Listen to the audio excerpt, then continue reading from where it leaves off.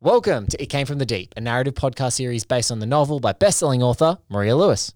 That's me. And I'm Blake Howard, head of One Heat Minute Productions and the guy behind shows such as One Heat Minute, Increment Vice, All the President's Minutes, and more. And more, including Josie and the Podcats, a 6-part limited podcast series about the 2001 cult film Josie and the Pussycats, which we worked on together. But we're not here to talk about that today. Today, we're here to break down the latest chapter from It Came From the Deep.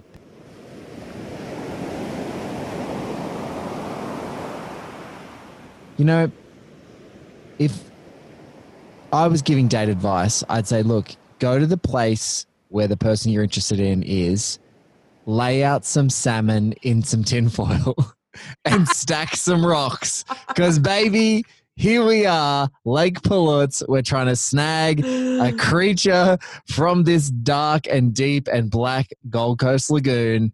Maria Lewis, welcome back to It Came From the Deep, our after show of your terrific novel, sending signals from the side of a lake to maybe things that live in there. How are you? Man, I'm so good because I always forget that you have something in your pocket for every intro of these, and I can never guess what it is. And each week I kind of forget that it's coming, and then you just like hit me from the blinds. I'm like, oh my God. It's like, it's always a fun adventure and it takes us on a narrative journey. And that was wonderful. I love that. Get your salmon out. Salmon out for the Merboys. Salmon out for the Merboys. Oh shit. Look, we at One Hit Minute Productions now have a merch store. So if Salmon Out for the Merboys isn't on a t-shirt by the end of this show, I think we've both collectively failed. Seriously, you know how feverish this fandom is. They would eat it up. They would eat it up like salmon left errantly on the side of a fucking freshwater lake. Oh my goodness. So here we are, chapter 5 bonus, just in the briefest of recaps, which we'll obviously do as part of every one of these episodes. Kaya is stuck at home and she's counting Big down. ISO mood. And it's like 6 days. That's the only thing that's aged poorly. Is that she's like 6 days, however many hours. You're like, mate, we're at like 8 months. All right. You know? Talk to me after 6 months. Remember, I was just thinking about like when Adelaide was going into 6-day lockdown and everybody was tweeting like, hey guys, it's going to be a really tough one. Everybody hang in there. We'll get through these 6 days. And I was like, not to be ungrateful, but I was like, motherfuckers were out at cocktail bars while we were in fucking lockdown for 6 months. You can handle it for 6 days. And then they didn't even have to go in for 6 days. They got 6 hours and they're like, oh, we made a mistake. My bad. Now, I want to preface this to say that I love my relatives who live in Adelaide. Before I say what I'm about to tell you, which is fine, we can share. You know, this is the kind of relationship we have. But we can share in a public forum. It's fine. But my lovely wife, your dear friend Sam Howard, she found out about the Adelaide lockdowns and was just like, oh, should we call them like to check that they're going to be okay? And I was like, nah, they're fine. I just straight up was like, no, that'll be good. 6 days. They're fine. They're fine. They're totally fine. They're fine. So Kaya's been stuck at home and obviously, you know, the Paps are camped out on her place. It's hard for her to continue living a life in the way that she's going to do. And the only sort of respite that she's had actually being allowed out of the house, or her dad, Casey, and her brother Storm, who've kind of been her keepers, if you like, is a sort of a very tactical run on the beach to maintain exercise, but to be very sort of clear that they can stay away from any of the media attention that's coming on her. But we then also get her sneaking out to Lake Palouse. Something is drawing her there. We kind of already know what that is, and we're starting to see that build up. But it's exciting nonetheless to sort of see her drawn back, and just those little details. Like ultimately, sometimes what I love about your story, and it makes me realize it about the Gold Coast, is the Gold Coast as a spot has a beautiful quality of being so malleable as a space, in that in some moments you say it feels like a big city because it's got media and it's got celebrity and it's got, you know, all this sort of glamour, even if it's sort of soiled Warwick Kappa glamour, as we've discussed in previous episodes of the show. Go back. Or it's just a small town. somewhere where you can jump on a push bike and go to somewhere that's close to your house. And especially with an athlete, who's jumping on a push bike, like, a few 20 kilometers or 15 kilometers on a bike for an athlete is like, it's just like sort of taking a walk out to put rubbish in your bin, basically, for a normal person. So I love that about this part of the story. And it's really funny. The only thing in this whole book that ages this particular text, in my mind, is Kaya's favorite shows right now, because I'm so glad you had them ready, because I had the list. I was like, he's going to want to talk about this. I want to talk about it because it's like you've got this moment in time. It feels very contemporary. It feels like it could be happening like right now. Any year that wasn't 2020, it could be happening right now. That mood, that life, the sport, everything that's going on in the Gold Coast. But being stuck at home watching Teen Wolf and Insecure and Clever Man, that puts you in a very specific space and time. Insecure still releasing, so go fuck yourself. No, current as ever. Insecure rules. We live in this. We live in the streaming age. Okay. People don't watch shows necessarily it's not like we're living in 2002, Blake, where you have to watch a certain show at a certain time as it airs weekly on television. People rediscover shows years after the fact, and because all of the seasons are there as like collected volumes that people can just smash and binge one after the other, it's extremely believable that somebody could have discovered Teen Wolf like concurrently. Insecure is just that's appointment viewing. Insecure still rules. That's one of HBO's staples over the last couple of years. Great show. And it's funny that you said that, because like I only just discovered I can't even remember. Was it 2020? Perry Mason started in 2020 or 2019? Yeah, Perry Mason was February 2020. Yeah, so that feels like 45 years ago, and I started it like 2 weeks ago. Yeah. And you know why I know that is because as they were finishing up Watchmen, they had the advertisements for Perry Mason, and same with The Outsider. So they were all bleeding into each other. So it's like I don't know. I don't feel like there's timelines on shows anymore, because it's just it's all sitting there. Even like we were talking about this with Mandalorian, how I'm trying to wait until the season is over so I can just slam it all, because I was watching the first season week to week like everybody else, and it was fucking killing me. So I want to go full Queen's Gambit and be up to like 5 a.m. in the morning just hanging out with me little Yoda boy. With me little baby Yoda boy. So PTSD this time. Talk to me about that like very vivid imagery that you would know probably better than anyone from both sides. One, knowing the characters, but two, being a journo, being camped outside a target's house, waiting there for the story, waiting for a pat pick, waiting for something to happen. Like, tell us all about like the great sort of establishing, moments or mood of this chapter. Well, it's something that I've been on the other. I've been on both sides of this. Been at friends' places who have been on the other side of a media storm, and we've been camped inside the house. And I've been putting my phone on airplane mode so work doesn't know where I am. Like I was off at the time. I'm not going to mention the specific incident or what it was, but I had my phone on airplane mode because I was like, if it just rings out, then I don't feel like, I didn't feel responsible to have to answer the phone or answer the text, because they don't really care about the person. They care about like, are you close to that person? Can you get a quote in? Can we slip in? Blah, blah, blah, blah, blah.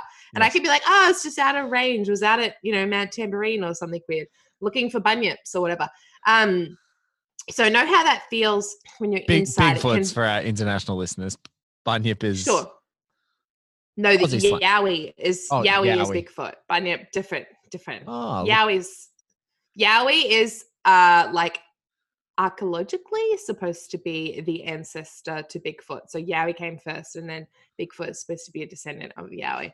Anyway, that's another life. So I know how it feels when you're in a house like that. It feels like you're in a weird kind of prison, because you also have to be careful like what windows you walk past or what kind of geography the house is. But because this mansion and Casey's mansion is on Hedges Ave, it makes it tricky to do a stakeout, but at the same time they're quite protected. So really all they have to do is just stay inside, which seems simple enough. But can make you go a little crazy, as most of us have found out in 2020, but especially when the stakes are very high. And a stakeout like this really only happens if you're a certain type of celebrity and a lot of the elements to create that perfect storm are right. But B, if it's a slow news week, if there's nothing else to draw the eye. So that's why they're really bunkering down, because if you give them nothing, eventually they'll go away because there's nothing to get. And it's also like there's an added sort of pressure to the situation because we spoke about this on the last episode, Casey's flaws as a certain type of generational Australian man, not just when it comes to dealing with race and gender specifics, but also as somebody who has weaknesses as a man. He's not used to sticking around. There's references to it, you know, in the early chapters in the book when things got really tough. Obviously, like, he paid for the best lawyers that money could buy and all that kind of stuff. But as soon as the big drama was over, he got the fuck out of Dodge. And he can't do that this time. So that's a tough situation for him, but it's also a tough situation for Storm and Kaya knowing that, because they can't help but feel that sort of sense of abandonment that when they're one parent, not their two, they're one parent, when the going gets tough, he kind of gets going towards whatever the nearest low pressure system is off the coast of Hawaii. Yeah. And it's a very specific example, but you know what I mean? But it's also, you know, there's a few things I want to tack into there. One is, if you're in a cul-de-sac where they are, like, literally a media scrum can just be a cork and just block everything in there. So they're not just looking for Kaya, they are looking for Casey, because she's like an heiress, like, in the nicest possible way. Like, they want to see him, they want to get the color, like anything it's that just happens. as good getting a shot of him going to the Of letterbox, course, you know, like, or even Storm, you know, like those are the kind of people who would be, if they're not in stories in the newspaper, if they were at an event, they would be snapped for the social pages. You know, Exactly. they're familiar faces on the local scene. Exactly. So, you know, it's that entire dynamic. And I love what you said is, like, it's really funny. I think you nailed it as a character trait, because it's a common character trait you see. It's like, there's this weird thing that happens with a certain generation, and maybe it's Australian male, maybe it's like this profile of, like, they abandon their families, like, in those moments that are tough. They abandon their family, or not abandon, but like they have a purpose and they go and fulfill it. But then they play like a mentoring and fatherly role so well in other forums of their life, and then they come back to their own family and it is completely difficult for them to manage. And I think it's like, whether it's, you know, the sport, whether it's, you know, people that they have a kinship with who are still that same level of focus, or they, you know, see themselves in other people, it's like that kind of harder reflection to look at yourself through your children, I think, is really interesting, because, you know, Casey is not used to that, you know, but now it's like, you know, strap on your novelty barbecue suit, because that's about as serious as this lockdown at their house is going to get. You know, his novelty barbecue apron is about the only thing that he's going to be there for, and try and cook to find that he's being useful. You know, one of the things that I can deeply relate to is, you know, when my beautiful wife had a baby girl, I felt more useless than anything. So the best thing that I could do was, like, you know, strap on an apron and start cooking, you know? So it's like him in this situation is like, I'm not going to know how to talk this out, so may as well just start cooking up a feed. But that's interesting you say that, because cooking is for sure your love language. Like, when you're like, whenever I come back home to visit or something and you're like, oh, I'm so glad Maz is here. The way you show that is by, like, cooking French delicious toast. food. French toast, or like a special, like, chef cubano or something like that. Like, that's your love language. And for Casey, it is in a way as well, but he's also trying to add padding. He's trying to add other people within their circle and within a certain amount of safety, but to sort of put a buffer there between him confronting his failings as a father. Like, he's a good father compared to ours. But that's a subterranean bar. But at the same time, that doesn't mean that he's perfect. There is, like, some serious issues there, and they've been through some serious shit. So it's interesting. And also, like, the apron is just kind of like the apron, the shows, the dog Quint being around, all little things like that are really important. Just those, like, tiny little details, even smell. Like, there was Litwick candles, which is, you don't know this, you're not big on the Bookstagram, but on Bookstagram, candles and like literary inspired candles are a big deal. And there's this chick, Litwick, incredibly talented, full on like from memory, like a proper museum curator, just as like a side hustle making candles. But she made all these, it came from the deep candles and gave them to me at an event. And I was just like absolutely blown away. That's and all of the incredible. I know, mate. I was just like, it was you are blowing my mind. Well, you wait, because it ended up becoming a bit of a thing. Now people give me candles all the time like different people based on the different books, right? Oh my God. And I didn't know this. This was sort of my first exposure to like the Bookstagram candle thing. And so she gave me these, it came from the deep candles that the scent was inspired by specific things in the book. So like scents, I know, dude, if people could see your face right now, this is an audio medium, but your little eyes were just like, whoa. But it was like sea salt and like, just like really specific things that are mentioned only in passing. And, there was some candles for The Witch Who Courted Death, and they made character-based candles.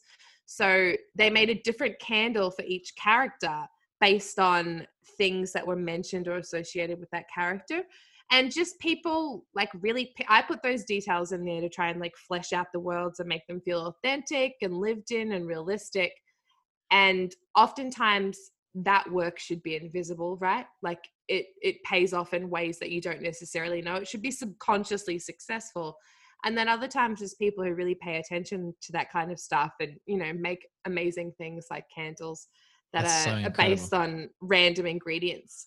But yeah, just when you mentioned that with the apron, and then I was thinking about the shows and the house, and even like things like how sand on tiles is supposed to feel under your feet, just those little shades that help make Kaya and Storm and Casey's world, especially in this chapter where it's very domestic focused, trying to make those details really pop in a way that feels like you're going there as a reader, like you're in that house with them for 6 days as they slowly get on each other's nerves and start to want to break the fuck out, as Kaya eventually has to do. And you do the perfect thing for people who are subconsciously driving each other insane, or at least passive aggressively driving each other insane. Let's invite a friend over. so we can deflect some of this shitty fucking energy. The buffer. Yeah, that's what I meant. Like that's such a way to do it, like to invite. You've been that situation where you've been invited over to a friend's house or something, and you get there and you're excited to see them, and you don't necessarily know what's going on in their life or that there's been some beef behind the scenes, and you pick up on the vibe real quick. You're like, I'm a buffer right now. It's like smelling something burning when you go into a friend's house and that's the go, because you go in there and it's like, let's get a coffee. Like, do you want to go down the road? Like, let's get out of this space immediately. Get the fuck out. Let's get out of here. Cabby, what's so funny? I was reading this book back and I literally, I might have to go and find it and plug it into this episode. It's you recounting a story of carrying a blade and risking any kind of charge because you would rather protect yourself. And there is literally a line in here where Cabby is explaining how her mum gave her mace and she would rather get the charge than not protect herself. And I read it and I had to read it. And then I even listened to the great audio chapter that is currently up in this feed, immediately preceding this episode in the feed. And I'm like, this is literally what you said like an episode ago, but it was in writing. So it is just, it's funny how, I think a lot of times, and whether you're a male writer or a female writer, you ever write someone who is around your age or around your nationality, or they came from the same hometown as you, eventually there are going to be parts of yourself that manifest in those sorts of things. And I think a lot of the time people are like, oh, Maria's Tommy Grayson. And I was like, shut up. Yes, I fucking told you that every time someone says that to me, I'm like, you don't know me fucking at all. You don't know. So but it's like funny that in this moment, Cabby is like that essence of that sort of blustery and like forthright and kind of like girl wisdom, like that's your voice as undiluted as possible is coming through in this chapter through her. Yeah, Cabby's very street smart. And also this is just like to comment on just like on the Tommy Grayson thing specifically, but I think it's also just because people look for you in main characters, and oftentimes that's never where you are. I mean, I've spoken about it before, and Who's Afraid, you know, I have share most in common with somebody like Mari, you know, who's a journalist and somebody who's, you know, digging up dirt or whatever, even though I did base that character on a real life person, a real life couple. Well, to get to that later in later chapters of this podcast, but Cabby in particular, like you just, when you write a book, you throw yourself into it like a blender and you end up sprinkled all over the joint.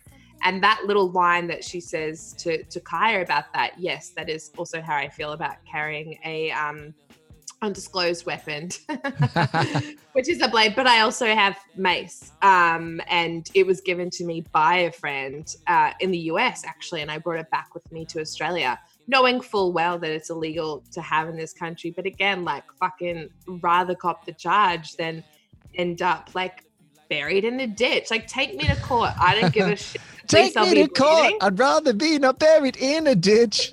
But Cabby is really essential in this chapter too, because the big push, the big sort of catalyst for Kaya going to Lake Pelops, right? Which is a seemingly crazy thing to do. And Kaya's fully aware that what she's doing is crazy. And that's kind of why she's going, is she wants confirmation either way. I'm crazy or I'm not. Yeah. And this will be the way that I confirm it, right? And she starts getting those little breadcrumbs. But Cabby is really important in this chapter, but also in the next chapter as well, specifically because she doesn't immediately write Kaya off. And there's something in their relationship, even though Kaya considers them situational friends when she describes her in the first and second chapter. She's like, you know, we have a really great friendship at training, and she really respects Cabby as an athlete. She's the best swimmer in the squad, better than Kaya. But their friendship, for whatever reason, has never really transcended the situation of the swimming pool and training there.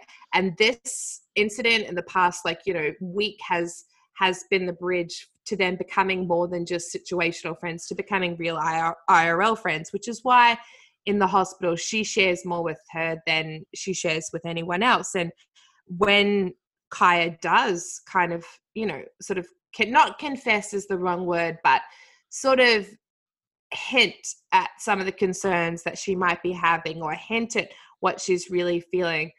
The fact that Cabby doesn't write her off, the fact that Cabby has empathy and compassion for the situation, but also comes to it through the lens of not a Caucasian Australian, is really important, because every culture views stories and mythologies differently, right? There are versions of mermaid stories, Selkie stories, any kind of aquatic humanoid stories in every culture, regardless. And they have different names depending where you are. When Cabby talks about Mama Wata, that's like a sort of a traditional African myth and legend, but it's very present. It's not something that's even considered past. And obviously, in many ways, the sort of belief is that, you know, you get told stories like this, like don't go into the forest because of XYZ thing, or don't go into the jungle because of that. And it's in a way supposed to be teaching kids things, you know, don't stray too far from the village, or don't stray too far from your parents, because there's, you know, unseen dangers that lurk. But also for people who are not from the same cultural background as Kaya and Storm and Casey, they're very in tune with the world and ancestors in an ever-present way. And the same way, like Polynesian culture, in particular Maori culture, views the land and bodies of water and rivers as living, breathing entities that are physically a part of them in a way that might not necessarily be understood by somebody from, say, Scotland. But then again, there are Celtic beliefs that are very specific and unknowable, I guess, to people not from there. And so that's kind of what I wanted to tap in with her. And because Cabby is not from the same cultural background as the Craig family, it gives Kaya a bigger perspective than what she would have under normal circumstances, in a way that I think is really important, and becomes important later on as we see events unfold, I say, while carefully trying to we're not going to jump too far ahead, but I think there is something deeply underrated in a lot of great pop culture, which, you know, I think one of my favorite movies of all time, and I know it's one of your favorite movies, is The Exorcist. And there's a relationship that Ellen Burstyn's character Chris has with Jason Miller, who plays Father Karras or Father Crass. I can't remember the exact pronunciation off the top of my head. And there's this great relationship that they have, because this one of the most terrifying things in that movie, and continues to terrify, is when a whole chorus of white doctors are standing around Chris and telling her that everything is fine with her daughter. She's just got ADHD. She's having seizures.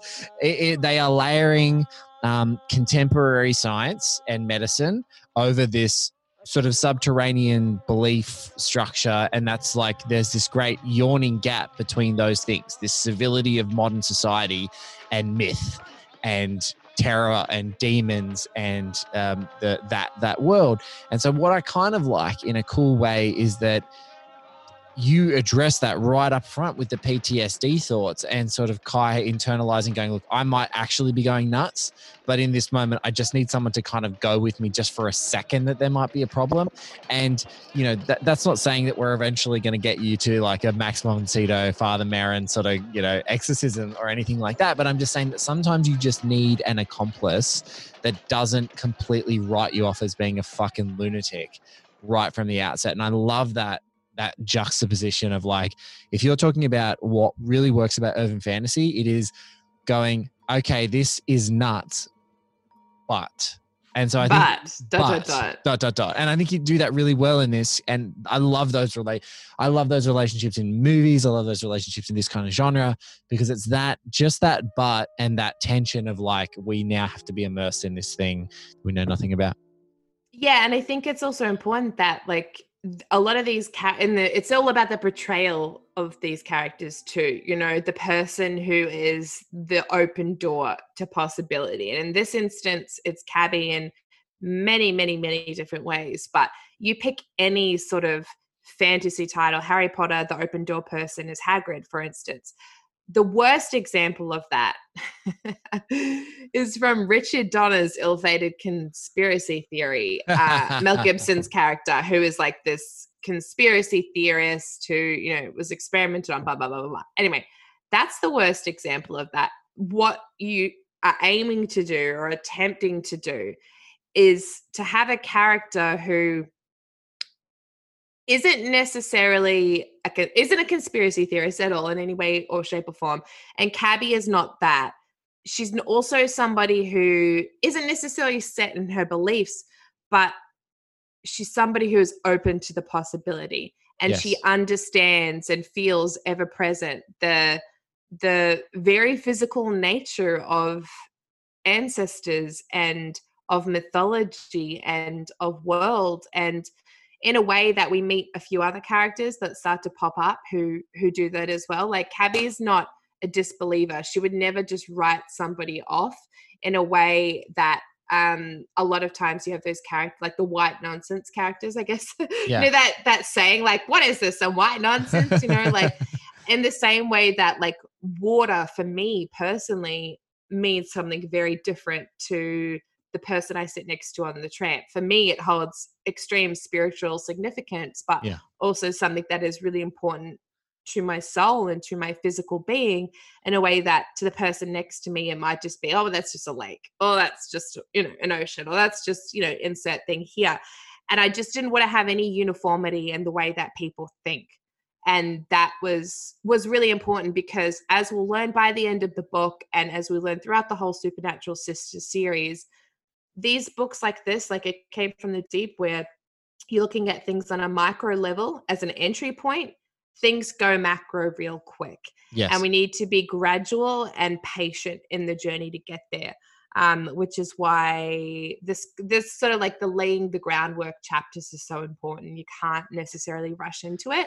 When you are ready to, like, to step your foot off the edge of Lake Palatz and plunge in, you want to make sure that the reader's not only being like, yes, yes, yes, do it, but that they're there with you for that next step. All right. So we're getting up to female stakeouts next to lakes together, which is immensely fun. But I have to ask you the significance, and I don't know if you got an answer for this, but the significance of the pebbles, because I've now read this a few times and I've seen the way that the pebbles are portrayed, and I'm like, maybe knowing how fastidiously you research, is there some weird thing about the pebbles and communications and rock formations that you found in your research that you use that, or was it a function of how would this be a way to show someone could be communicating without verbally communicating? I'm going to be like Joe. It's not like Jodie Foster in Contact, getting her the 1936 Olympiad a message from Hitler coming back. This is just some rocks, but still, I wondered if there was any kind of particular cultural thing that you were going for there, or that inspired you with that bit of communication. It was several different things, to be honest. It was trying to find ways. She's trying. She accidentally opens the door to communicating with something or someone, and she's not necessarily sure that verbal communication is a possibility. So how do you communicate with somebody who can't talk? And I did quite a bit of research with different marine biologists and experts in this field about how you try and communicate with hyper intelligent marine life, like dolphins, but also like killer whales, for example, are super fucking smart. And oftentimes it has to be, you can hashtag blackfish. You get really minute in the details, but to start off, you need simple things. And that can be either big shapes or big colors, or things that have different textures, tastes, etc. And even in something like, this is a very bad example of it not being portrayed realistically, but in Congo, when they're communicating with Amy, they use simple gestures to start off with, right? So it was trying to tap into that, like use a lot of simple gestures, but it has to be something that would be accessible from the geography of the lake. So it couldn't be like she's bringing a bunch of red balls and blue balls to Lake Pilatz, because that's immediately assuming too much. It has to be something where you can use what's in the environment to be able to start that kind of conversation. But also there's a lot of different, like the stacking of rocks and positioning in rocks and Wiccan practices, and just trying to mix a lot of different things in there, like it's not a witch at the bottom of the lake, but there is significance to communicating through. You know what? Good title for a future book. The Witch at the Bottom of the Lake. Bottom of the lake. Nah, I already did a witch something book. We good. But this is also the chapter, because when Cabby and Kaya are like doing the stakeout at the lake, and then when Kaya's going there by herself, this is the first time properly that we really start to see the geography of the lake come into play. Yeah. And that will happen more and more. And, if you had a physical copy of It Came from the Deep, in the opening pages of the book, you'll see there is a map drawn by an amazing artist from Fargo in the US called Alison Tyree, who did a physical map of Lake Pilatz. So you could get a rough idea for the geography. We'll include a link to it in the show notes, and I'll put it on the Twitter thread that I post each week that's just updating, useful bits and tidbits and links and things for things that we talk about in the episode. But that geography starts to come into play, and it will come into play more as things pan out. But even the entrance, which Kaya takes, that goes off, if you know the Gold Coast very well, obviously Lake Pilatz, fictional lake, but loosely based on Lake Humontz, right? Which is in, belly waters / mermaid waters, depending on how strict you are with geography.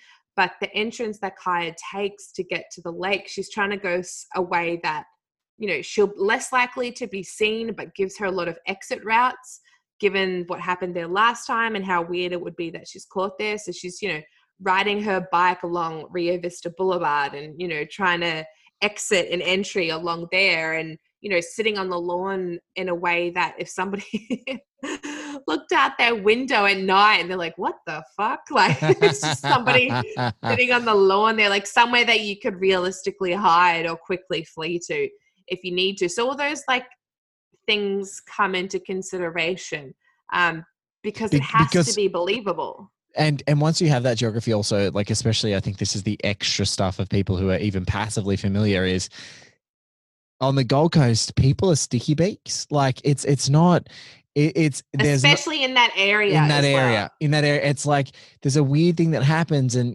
we've talked about it a few times on the show. It's like it's not an area that late at night, people are very active. Like I would find myself if I went for a run in the evenings or whatever, or you're coming back, your car can sometimes be the only person on a road. Like if you went to see a late night movie at Robina or whatever, you're the last person on that road and there's not many people around. So the idea that someone is on a bike, on a push bike, and especially someone as tall, intimidating, and as very visibly recognizable based on the little world that you've constructed, like this big, tall Amazonian blonde chick is just like bombing around in a park at night. People are going to like stick their head out and go, what's she doing? And so, yeah, I think that's a very, it's sort of like a critical part of what you're doing as well. That's, there's, I think it also is like a coastal town thing, like especially in Australia. Maybe it's because there was like a lady who lived across the road from our family who knew everything about our family and had never been to our house and never met my family. Like had just like from the comfort of her own balcony had like sticky beaked who we all were, asked around, and like she was just like this font of information, if you like. And I just feel like there are those people out there in your world, even though you don't get to interact with them in this chapter, but are there. So like she's got to be hyper sensitive to that. And especially also she's being followed. Like, imagine being a journo on your way home and you've been camped out the front of her house and you see her bombing around on a bike. You would just go, oh, jackpot. Here, I'm going to follow what she's doing. The stakes are so high on like a local level. Yes. Like the game that she thinks she's in right now is seemingly like the toughest game ever. And little does she know the world she's about to stare. Like that game is just the fucking warm up and she thinks it's the main event, and things are about to get only more hectic going forward and the stakes even higher. But in her world and the game that she thinks she's playing, like she'd be fucked. It would be like such a scoop if you're like Kaya Craig seen sneaking out at night, riding to the scene of the crime incognito, and like her father doesn't know, her brother doesn't know. Carrying only one foiled salmon.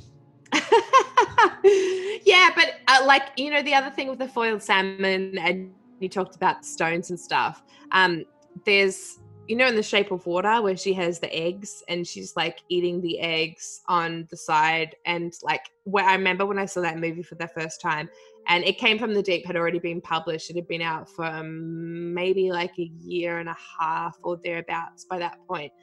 And I remember being so delighted by that because I was like, fuck yeah, I got it. Because like obviously I use stones and salmon. It was a different kind of thing. But and they use eggs, but you need like that icebreaker in a way that's non-verbal and in a way that's just weird enough, but also just playful enough that can be the thread to more, like the little tease that leaves the protagonist curious, but also not necessarily totally terrified. Is there anything that we haven't covered in our excavation of this chapter that you wanted to shout out before we wrap up? Shout out to Bundaberg Diet Ginger Beer. # please sponsor me. Now a word from our sponsor. We're at commercial. I want a Bundy sponsorship so bad. I'm the most loyal customer.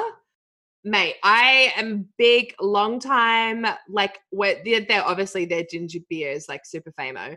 But when they started doing the diet ginger beer about 10 to 12 years ago, it really changed the game. Bundaberg Ginger Beer is distinctly refreshing anytime. But to taste this quality, naturally brewed ginger beer at its most mouth-watering, it's best to invert the bottle before opening. Bundaberg Ginger Beer. Refreshingly different. The flavor's better, the texture's better. It just like is a better drink top to bottom. It's an amazing mixer. The spiced ginger beer they do at Christmas. Oh, all of it. So when I slipped that in there, that was that's just something I put in there for mates and for friends. and also for someone who lived with you, I can strongly say that a sponsorship would be really helpful for your overall bank account balance and mine, to be honest, because now, especially in summer, there is never not diet ginger beer. There's always that little what is it? Is it called? Is it called festive or spice or cinnamon or something? What's the one? It's spiced ginger beer. Spiced so they do ginger it for those who Christmas. don't know.